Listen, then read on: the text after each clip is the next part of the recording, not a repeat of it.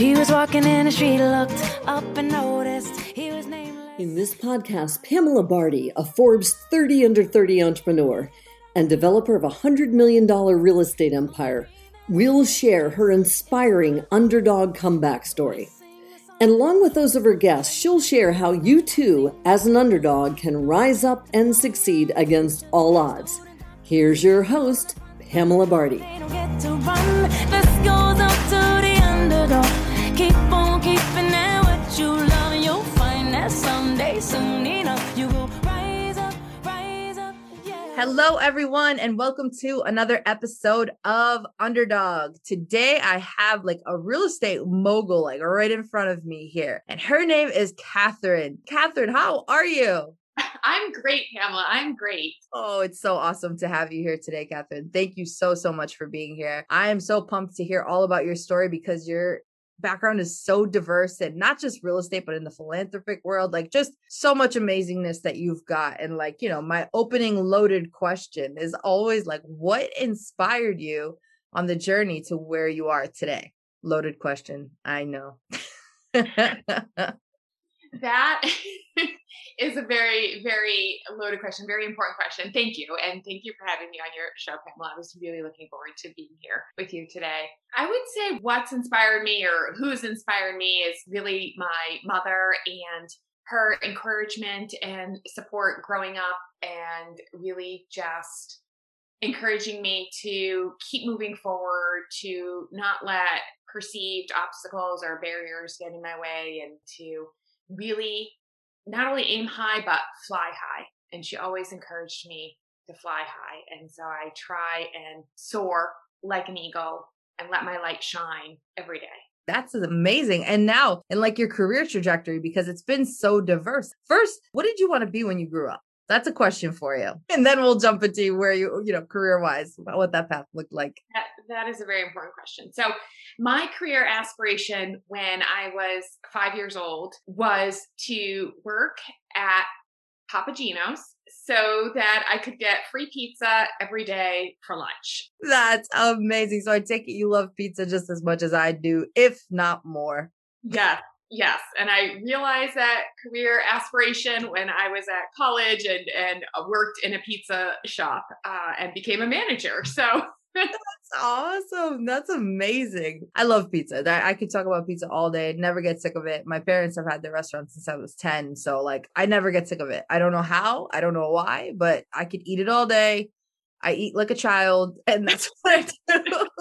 That's what I do. Seriously, that's amazing. And now, because your career has pivoted several times to get you where you are today. So what did you start off in first? In high school, going to college, walk me sort of through that process and what you were thinking then and what led you down your path at that time. Yes, I would say I am a tapestry, Pamela, and many lived experiences, and really which has made me who I am today. So I started off in healthcare, and that journey took me through for-profit, nonprofit, government, philanthropy, really trying to understand how different sectors view communities, how they view problems, how they view solutions. So always seeking to understand and always seeking to understand from the other person's or the other stakeholders' point of view, and to figure out how can we collaborate and how can we tackle and address some of our hairiest healthcare problems that persist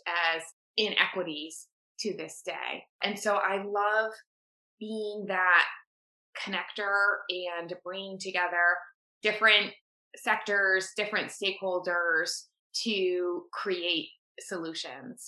I'm very much an out of the box type person and love bringing different groups of folks together to create sustainable change. That's amazing. So what led you down that route?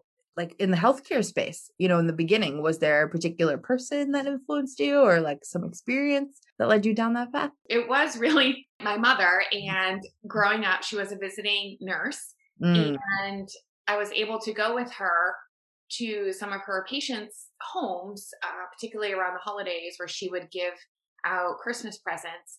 And so seeing how different communities, particularly single moms, teenage single moms lived, and watching my mom try and support them, not only in terms of healthcare, but just holistically. She would read the police log at night and the obituaries at night, checking on her patients and their families in the community.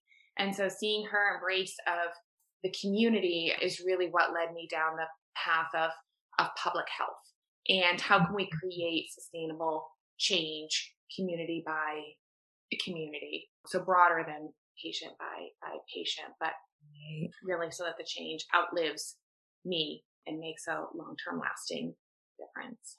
Amazing. And then through healthcare, you pivoted to real estate. So like, how did that transition happen? How did that inspiration happen? Yes, quite a pivot, pretty unusual and unique, I think. I was inspired by a few things. One, inspired by everybody's favorite uncle, Rich Dad, Poor Dad, who really opened my eyes to the power of real estate and the power of thinking and the power of creating a legacy and how you can create generational change. Two, I graduated from grad school in August of 2008 and 08.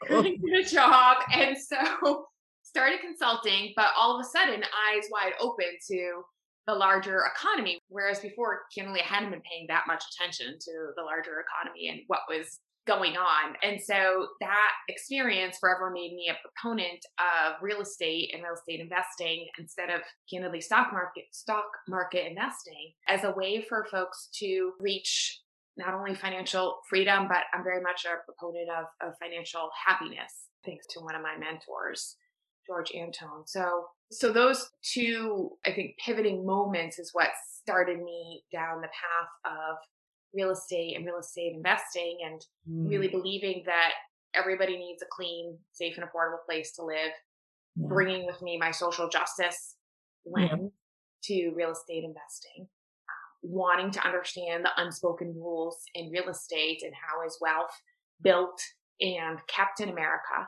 and share those unspoken rules, particularly with women, people of color, immigrants, again, from a social justice lens to really shape ultimately families, communities, and generations. And so that inquiry has also brought me down the line in real estate across multiple asset classes, multiple geographies, short and long-term debt positions and equity positions. And so at this point, I have this rich real estate experience as well too, and speak many languages, if you will, Pamela, between healthcare and real estate and working with so many great, amazing people and stakeholders throughout my career. I love that. So in the healthcare space, because oftentimes, like when you think about healthcare, like I just think about doctors and nurses, right? So like, and you're talking about this bigger picture change in the healthcare world. So like with that, can you elaborate a little bit about like what that is, to like the outside person who's like not thinking how like healthcare can truly change and transform, like you're saying, like basically what you're working on in that realm to create that change? Sure. I guess I would say ultimately, you can map poverty and you can map disease.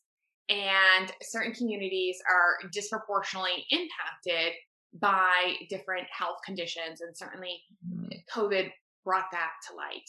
And so by focusing on clean, safe, and affordable housing, clean, healthy, happy communities, that then has reverberating effects on individuals' health and their health outcomes, and as well as their ultimate empowerment and resiliency. And so for me, it's a way to create sustainable change, because if you can transform a neighborhood, you can ultimately transform a community and impact positively future generations. Right. And what's really interesting is, so I've read, and I think this is Epigenetics by Dr. Bruce Lipton, that what's fascinating about what you're saying is like your environment can alter your DNA positively or negatively. So you're saying that your environment is linked to your health conditions, which is crazy to think about. It's crazy to think about, right? So like and I've noticed that too, that in lower income areas, diabetes is through the roof. Cancer is through the roof. And it's like, it all makes sense, because if you look at our food system in America, anything with lots of sugars is always cheaper. anything that's supposed to be good for you and organic is always so much more expensive. And it's like, even within our food system that lies. So it's fascinating to see, like, there is a whole magnitude of picture here. And like the real estate portion, like, I'm kind of not surprised you got into that realm because it ties together so nicely. But a lot of people wouldn't think that healthcare and real estate go hand in hand. By creating a positive environment, you can alter somebody's DNA to live a better life, which is nuts. Like, it's mind blowing. You're just like, what? Like, that exists, right? Because a lot of people don't think that these things correlate, which I think is so cool. Did you have like an aha moment where you realized you're like, hold up, this is intertwined, right?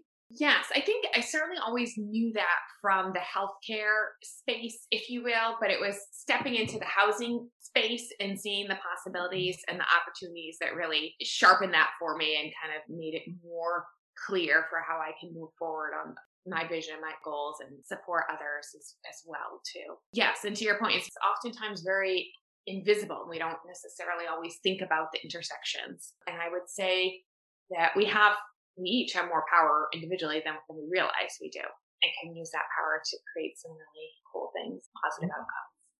Right. What are some of the patterns that you've seen throughout your healthcare experience that really indicates, and I know you said COVID sort of brought it to light, but what are some major indicators that you've seen that like have alarmed you and you're like, oh my God, like, to push you to be like, all right, I want to create healthy, affordable, sustainable housing? I think it's really just great question, but going to where patients live, work, and play. And I was fortunate, if you will, to get outside of the four walls of a hospital or a clinic and do some really innovative work to reach people where they live, work, and play, to provide healthcare, recognizing that some people will never access traditional healthcare. And so through my work at Gilead Sciences to address HIV and disparities in HIV testing and screening and ultimately access, we were able to create some amazing pilots and partner with local partners like the DMV in Ward 7 and 8 in Washington, D.C., where no one ever goes across the river, or WIC in Chicago, or the NAACP and the Black Church, and really just do some amazing partnerships to reach people where they live, work, and play. And so I think that experience in particular really opened my eyes to the power of what we say in healthcare, the built environment, and how that can impact an individual's health. That's crazy. And this was in Chicago. Yeah. Yeah. Well, nationwide. Chicago, wow. New Orleans. That's so fascinating. It's just, to me, like, it blows my mind how like they actually are super connected, because it's just like, they just seem like polar opposite worlds to me. Even like before you started speaking, I'm like, healthcare. And then I was like, and then I just thought about the epigenetics, and I'm like, well, yeah, because your DNA is altered by your environment and the people you surround yourself with. Right? Like, when they say your net worth is based on the people that you surround yourself with, which is so nut. But there's actual scientific proof now that it does alter, and like it couldn't predetermine health conditions based on your location and really all of that, which it's just mind blowing. Throughout your experiences, because you've navigated the healthcare world, you've also navigated the real estate world as a woman and also as a woman of color. So like your experiences throughout the process, what was that like throughout in both industries, if you will? Because I've experienced it on the real estate side as a female, like immigrant, if you will, but everyone's experiences are different. So I'd love to hear really all about you and how you've navigated through both.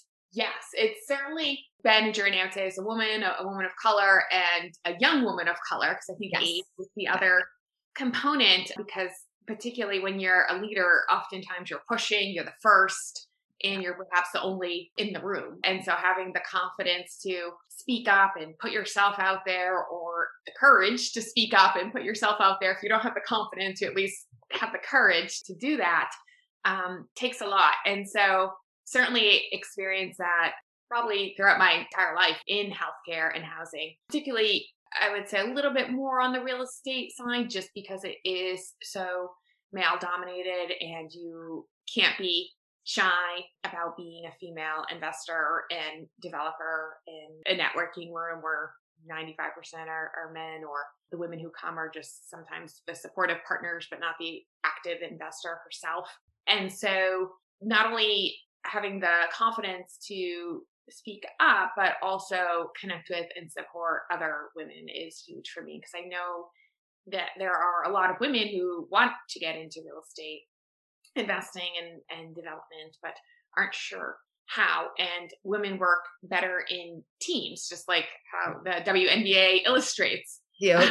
Women will pass the ball a lot more, and we work better in teams. And so what does that look like in the real estate space, and how can we support each other as well so that everybody wins?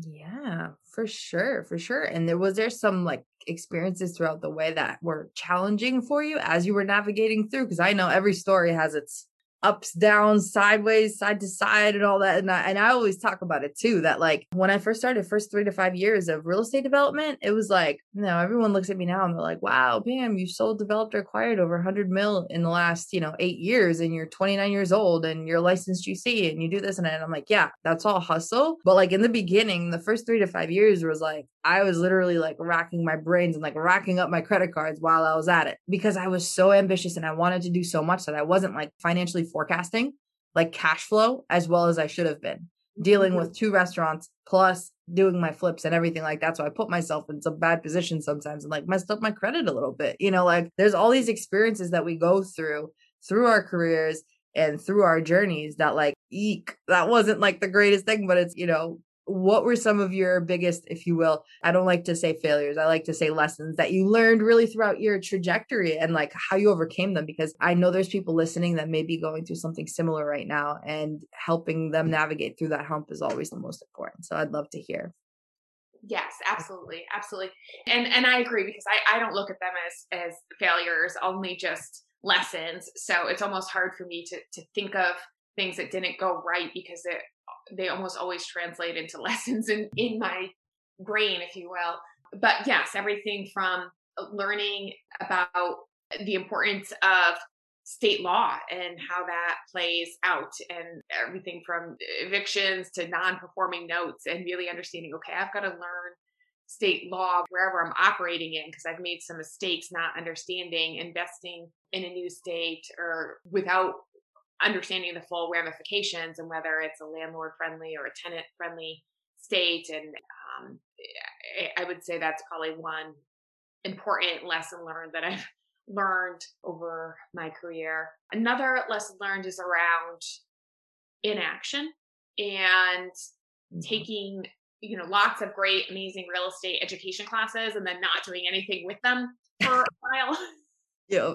Which I know is a common one, but I think it's real. And one of the things that helped me get over that inaction was just connecting with other investors and following up and having a business partner. And ultimately that business partner didn't work out, which I guess one could say is a failure, but through life brought me to my current business partner, and we work really well together. And I've grown my business even more because of our collaboration and business partnership than alone. Yeah. So it was in the real estate partnership that you were mentioning that. Yep. And then the first time, I just wanted to backtrack in terms of landlord friendly and pet friendly, just so anybody who's listening that's not in real estate. I mean, there's such thing as states that basically have policies that are driven towards the landlord, and then there's some that have policies driven towards the tenant. So Massachusetts, for example, is a tenant friendly state. So FYI, anyone who's listening. So basically anyone who's doing investment, very important to know that, especially in multifamily. So I just wanted to backtrack so they knew what exactly it was that you meant with pet friendly and tenant friendly and all of it. And then the partners, real estate partners. I mean, those are lessons right there. My God. I've had my fair share with that too in the beginning, when you first start and you don't have the experience and you do have partners into the mix, and like, how do you navigate through that when things aren't going so great? And how did you sort of handle that?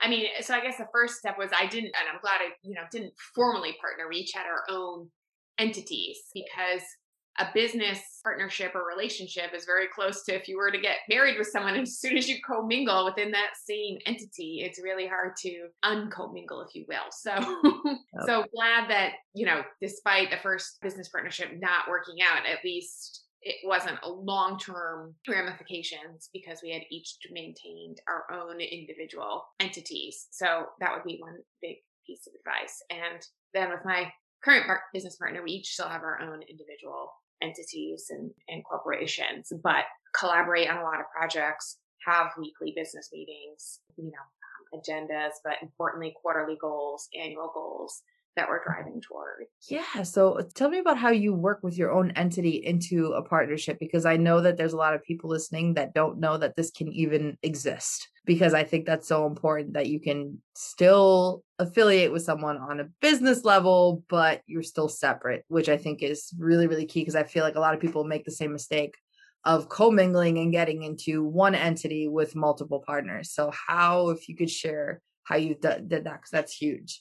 Sure. I mean, I appreciate the question. I guess I would say for us, it was really just at first testing the waters and making sure that we are aligned philosophically, aligned in terms of our values, aligned in terms of execution, and aligned in terms of goals.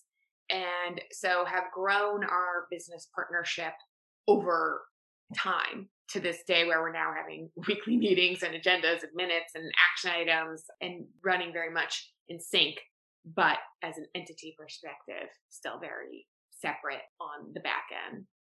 Gotcha. So basically you can go enter into a deal with two entities. That's possible. Sure. Yeah. Interesting. And you lay that out in like the operating agreement on how that works? I guess it depends on what type of agreement you're talking about, because certainly, as you know, there's different partnerships where 5 individuals, could be 5 different entities, come together to purchase an asset in a small scale equity partnership, if you will, for an individual asset. And then those 5 entities may be part of a larger LLC for that one asset. But then that's different than 2 corporations coming together. A lot of people don't know that you can do that. So that's why I'm like, how'd you do it? So that they can sort of like figure out like, okay, yeah, this is possible. Don't commingle with anybody else. Use your own entity, because also you're protected by business liability at that point too.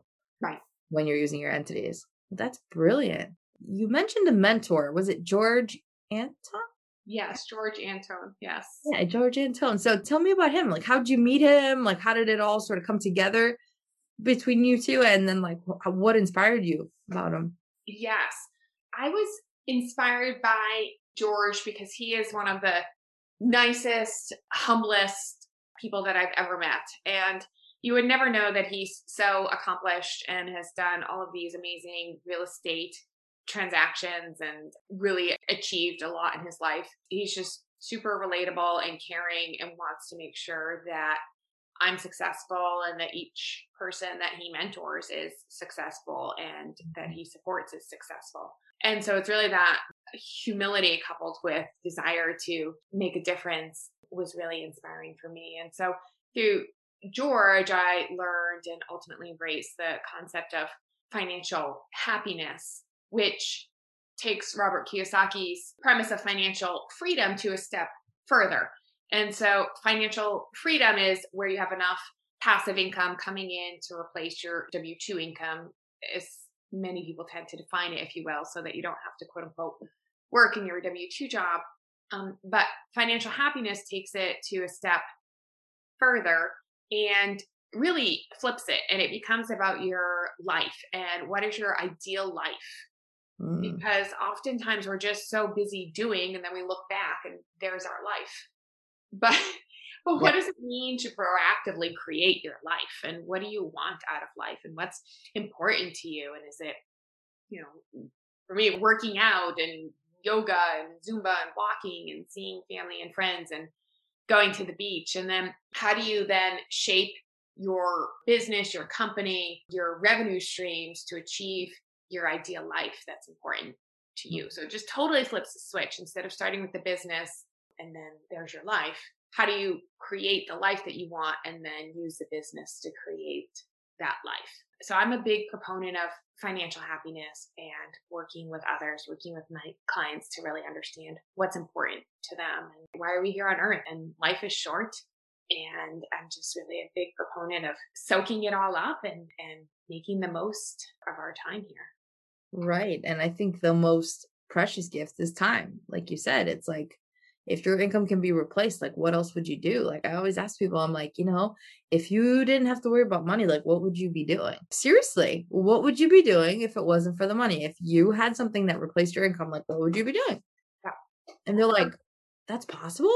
Yes, totally is. And real estate is like one of the very few vehicles that I know that have the potential to leverage your life that way, where you make money when you sleep, right? Rental income. For me, it's a combination of likely traveling around the world internationally, because I love to travel and meet new people and meet new cultures and just soak it all up.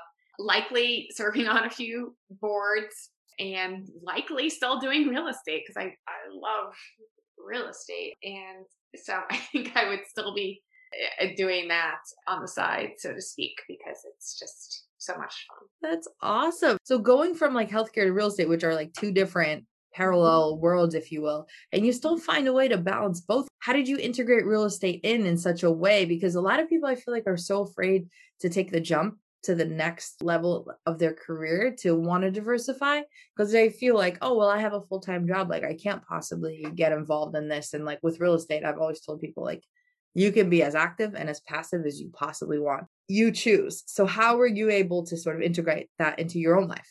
Yes, no, that's a great question and great point. For many years, it was healthcare by day, real estate by night, and living two dual lives, parallel lives where they did not intersect, if you will. And partly it was a little bit of concern that some of my W-2 employers would think that I'm not giving my all to the W-2 work if they knew I was doing real estate, and just kind of navigating those spaces.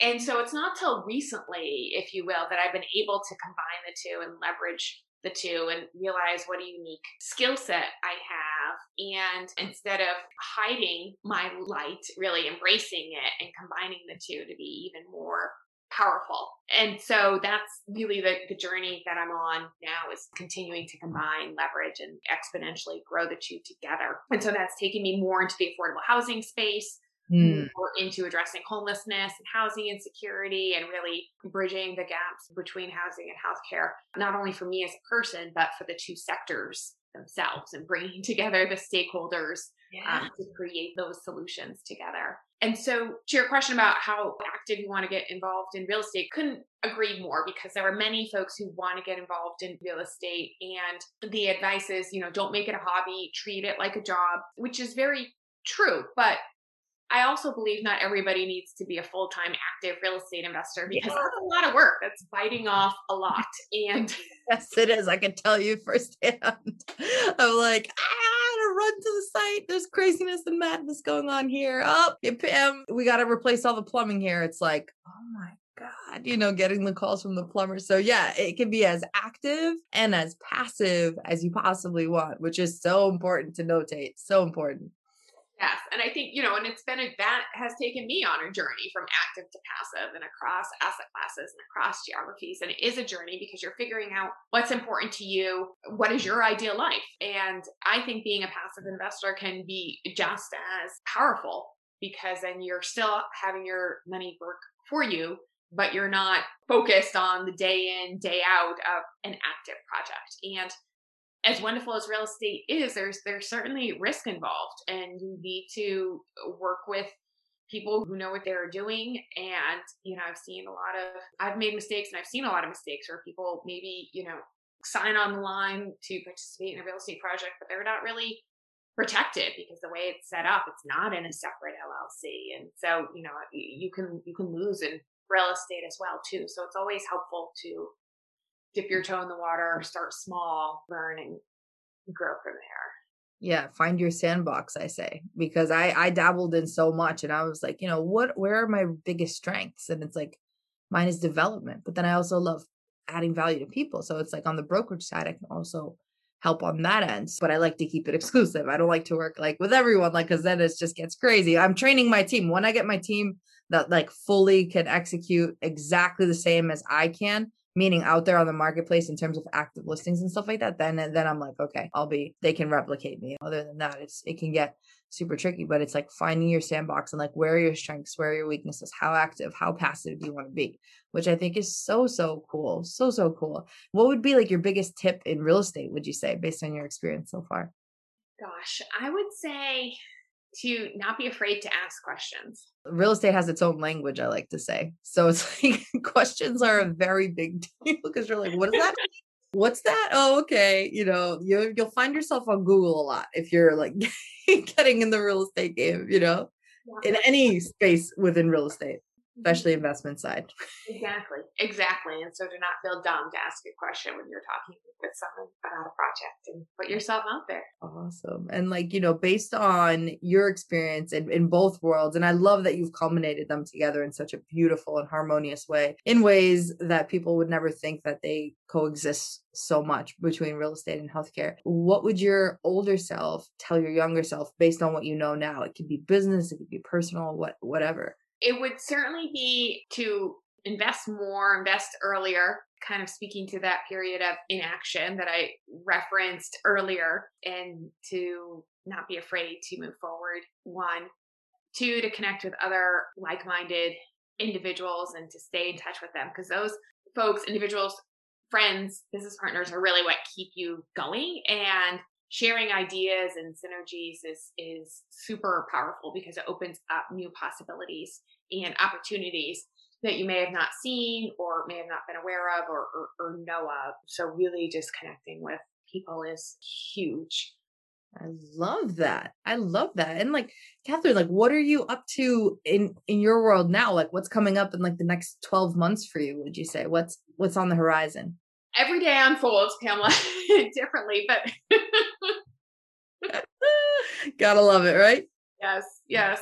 In general, I would say that, so right now I am excited because I'm going to be serving as a general partner for an upcoming project in Boston, which I'm really excited as a female investor and investor of color to really be in that leadership role and being really intentional about what I'm creating. And I'm, so to speak, I'm proud to say that the majority of our debt and equity partners are people of color and immigrants. I'm proud to say that our contractor and subs are people of color. I'm proud to say that we're investing in Dorchester. And so just really a potentially radical shift if you look at how wealth is built and kept, and using Boston as the example since that's our current home base. But as many folks know, the Seaport and other areas were created by those that had wealth, and ultimately they were able to keep their wealth and grow their wealth.